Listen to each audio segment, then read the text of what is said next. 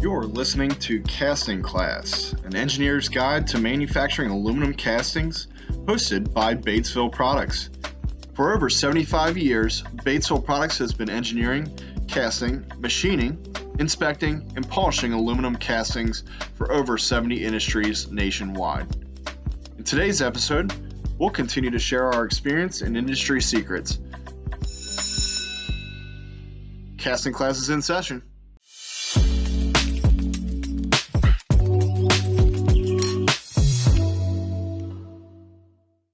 The first topic we thought was pertinent was material choices. I know there's a lot of different, choices and specs out there. Here at BPI, we only deal with A356, zinc, and zinc are the two different alloys we do cast here. But as always, the cost of each material, plays a big role in, how much each part's going to cost. Yeah. And also the weight of the material too, because it will, for example, aluminum is much lighter than zinc. So it's going to require less labor to use it. So when you start getting into heavier zinc parts, sometimes you're going to need two casters to pour a zinc part compared to an aluminum part of the same size may only require one caster at the time. So you had mentioned that aluminum and zinc are both casted at Batesville Products. With those specific metals, are you seeing a specific product being used to one area versus the other?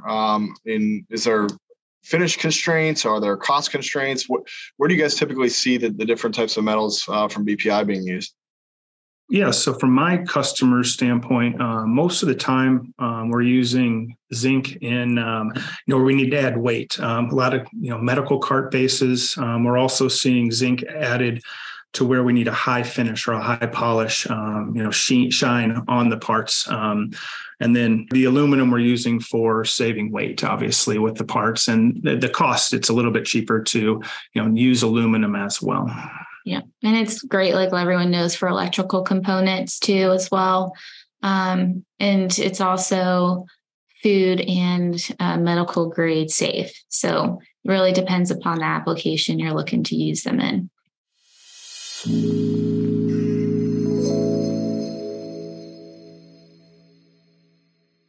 The second one, design for manufacturing. This one is great. What people need to look out for when they're designing parts. What are the key factors to look at? And it's an invaluable resource, I think.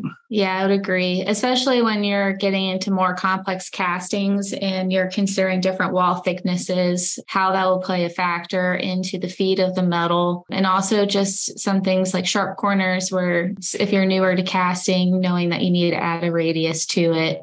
Understanding the parting line and the draft that's required from the parting line. Taller the wall is, the less draft you're going to need. The shorter the wall is, the more draft you're going to need. Just those kind of starter guides to getting the part ready to cast for permanent mold or even sand casting. If you don't have that draft added into, the design, you get excessive tool wear, right? And then your tool, which is already a big investment up front, you might not get as many pores out of it, and your parts might not come out as, as you need them to be casted. Yeah, especially with the draft. If you're not adding enough, you're going to see drag along that wall that you don't have enough draft on, and it's going to cause surface imperfections that aren't really great to the visible eye. And you'll also get your part out of spec, which is never fun to get. So.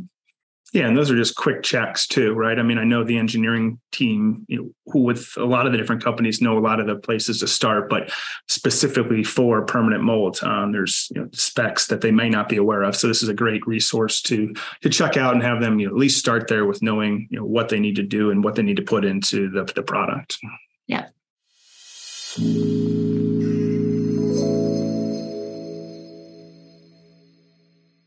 Number 3, order quantity. This is always a huge question we get because different processes lend themselves to different order quantities, right? In permanent molds, we really, really do a good job in that moderate volume range. 1, 2 is not necessarily going to, justify ordering tooling up front. And then on the high end, because we are using the gravity fed process, going to hundreds of thousands castings is not necessarily our sweet spot either. So it's kind of that moderate volume is what we're looking for. Yeah. Moderate volume and a dense casting. So if you're looking for something that needs to be low porosity, a lot of times needs to be pressure tight type of casting, it's a great process to use. Yeah, and that porosity thing's huge, right? I know with other processes, you're not getting that dense of a casting. So surface finish becomes a huge factor as well. And then all the secondaries kind of lead off of that. So we feel that, that moderate volume up to maybe 10,000 castings would be our sweet spot. Most of our castings, I'd say, run in the mid thousands. It just depends on what the product is. But we're not going to get up into the high volume stuff. It's just not going to make sense for how long it would take us to manufacture those through our tilt pour process.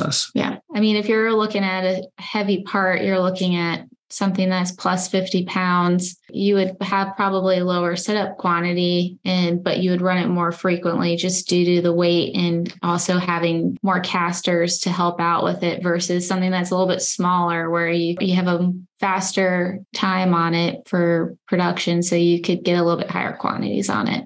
Yeah, and I think when you talk about your return on investment too, you're buying a tool, right? So you're using something to make the parts. And if you go into some of the lower processes where the tooling's cheaper, you end up getting more expensive parts. And then you go the opposite direction where you're putting in a ton of money into your tooling, you're getting, a much cheaper part. So it's kind of like fitting into the middle of that range. And that's kind of the thing is, hey, we're going to be at a moderate tooling cost, but our piece price is probably going to be in that moderate range as well. So once you start getting up into the high range where you're ordering 100,000 parts, you want those piece prices to be a lot lower. And on the other end, where you're into sand casting or even an investment casting, where you're ordering a lower quantity, you want the tooling to kind of offset that and also be lower as well.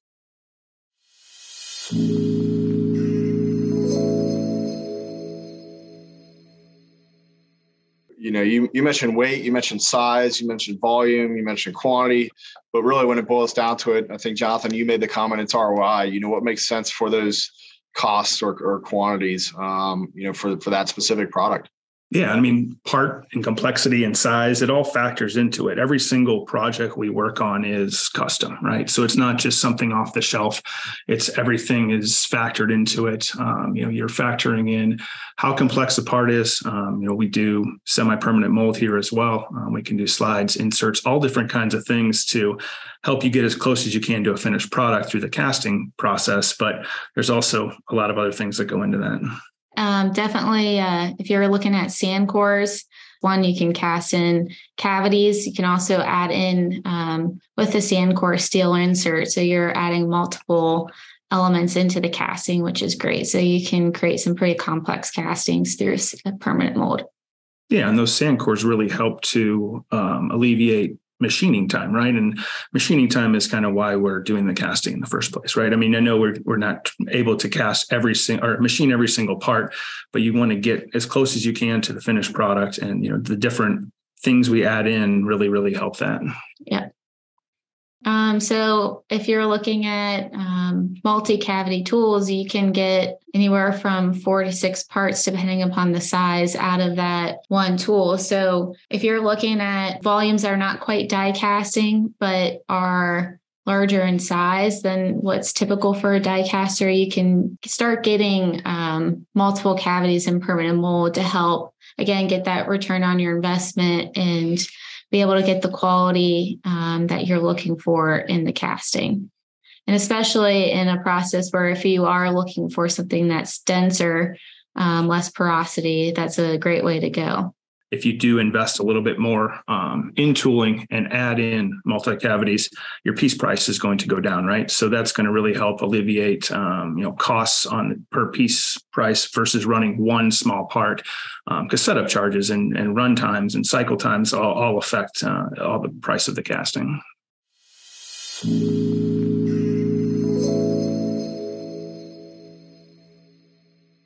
Secondary machining.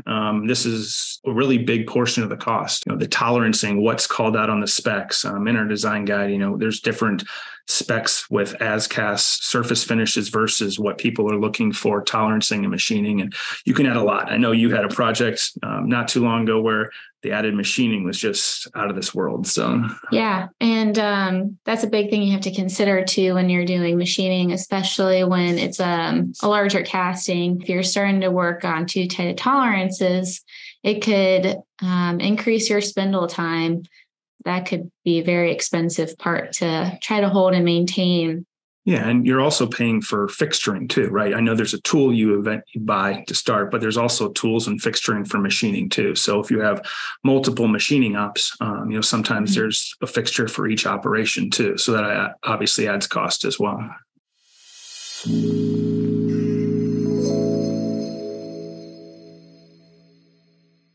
But really the functionality, the strength of a casting, what are some processes that could be used on these castings to help make them either stronger or even denser than permanent mold provides? Yeah, two right off the bat, obviously up on the screen are heat treating and impregnation. The heat treat process really adds a couple different benefits. One, obviously the strength of the casting, and then machining, ease of machining. It really helps. And also heat treating different products that have had semi-permanent mold sand cores. It bakes out the sand cores. It makes them easier to remove. And then from the impregnation standpoint, even though the porosity in permanent mold is lower, there's certain pressure tolerancing that sometimes we need to hit that might need to be, add in impregnation to hit those numbers for PSI and stuff like that. Yeah, because no matter what casting process you use, you're always going to have outgassing. So that's why impregnation is another great opportunity to use in a casting to make it even more pressure tight if you need it.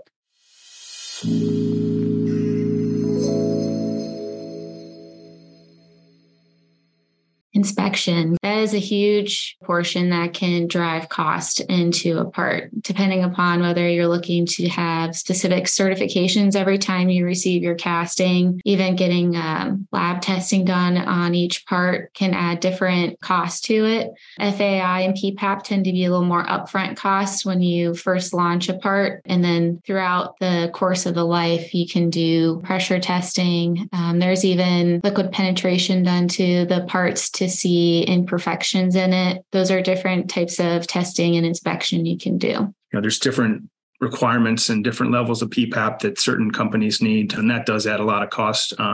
Even pressure testing, cycle times, and depending on what kind of pressure test is needed for which department, 10, 15 minutes, depending on the test that's needed.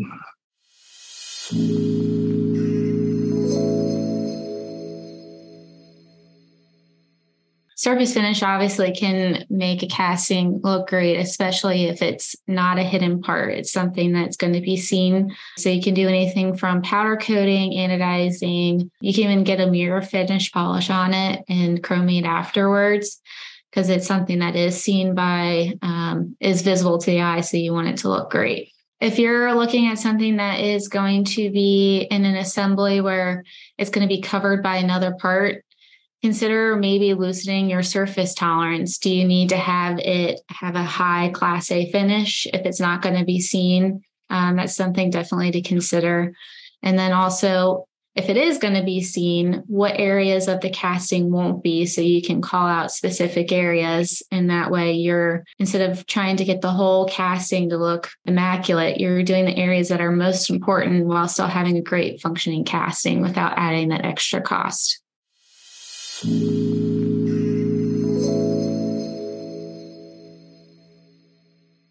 Packaging. This is kind of an interesting one because certain customers of ours need their product packaged differently, right? Some of them send in packaging that we use and they send it back. So it's reusable packaging. There's other customers who want each individual product wrapped individually so they can send it off to different places. And you wouldn't think about that, but just custom packaging costs dollars. And yeah.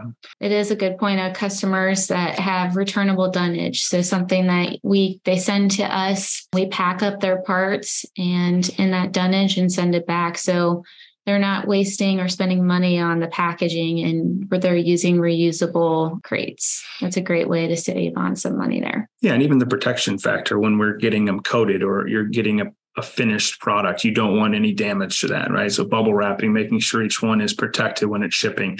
So there's no, reworking after the fact. I would definitely say if you're looking to have custom packaging, make it aware up front, because typically most places will quote based off of their standard processes internal. So if that's not something that is told up front, that could be unexpected expense at the end, making that known up front so that that can be included. It's very custom to each individual casting that comes through. So really understanding from your provider of what you're getting and understanding, metal cost, if there are secondaries, if there is packaging or special packaging.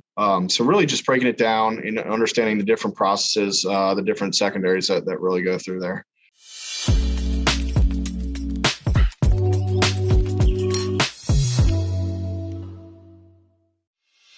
You're listening to Casting Class, an engineer's guide to manufacturing aluminum castings, hosted by Batesville Products.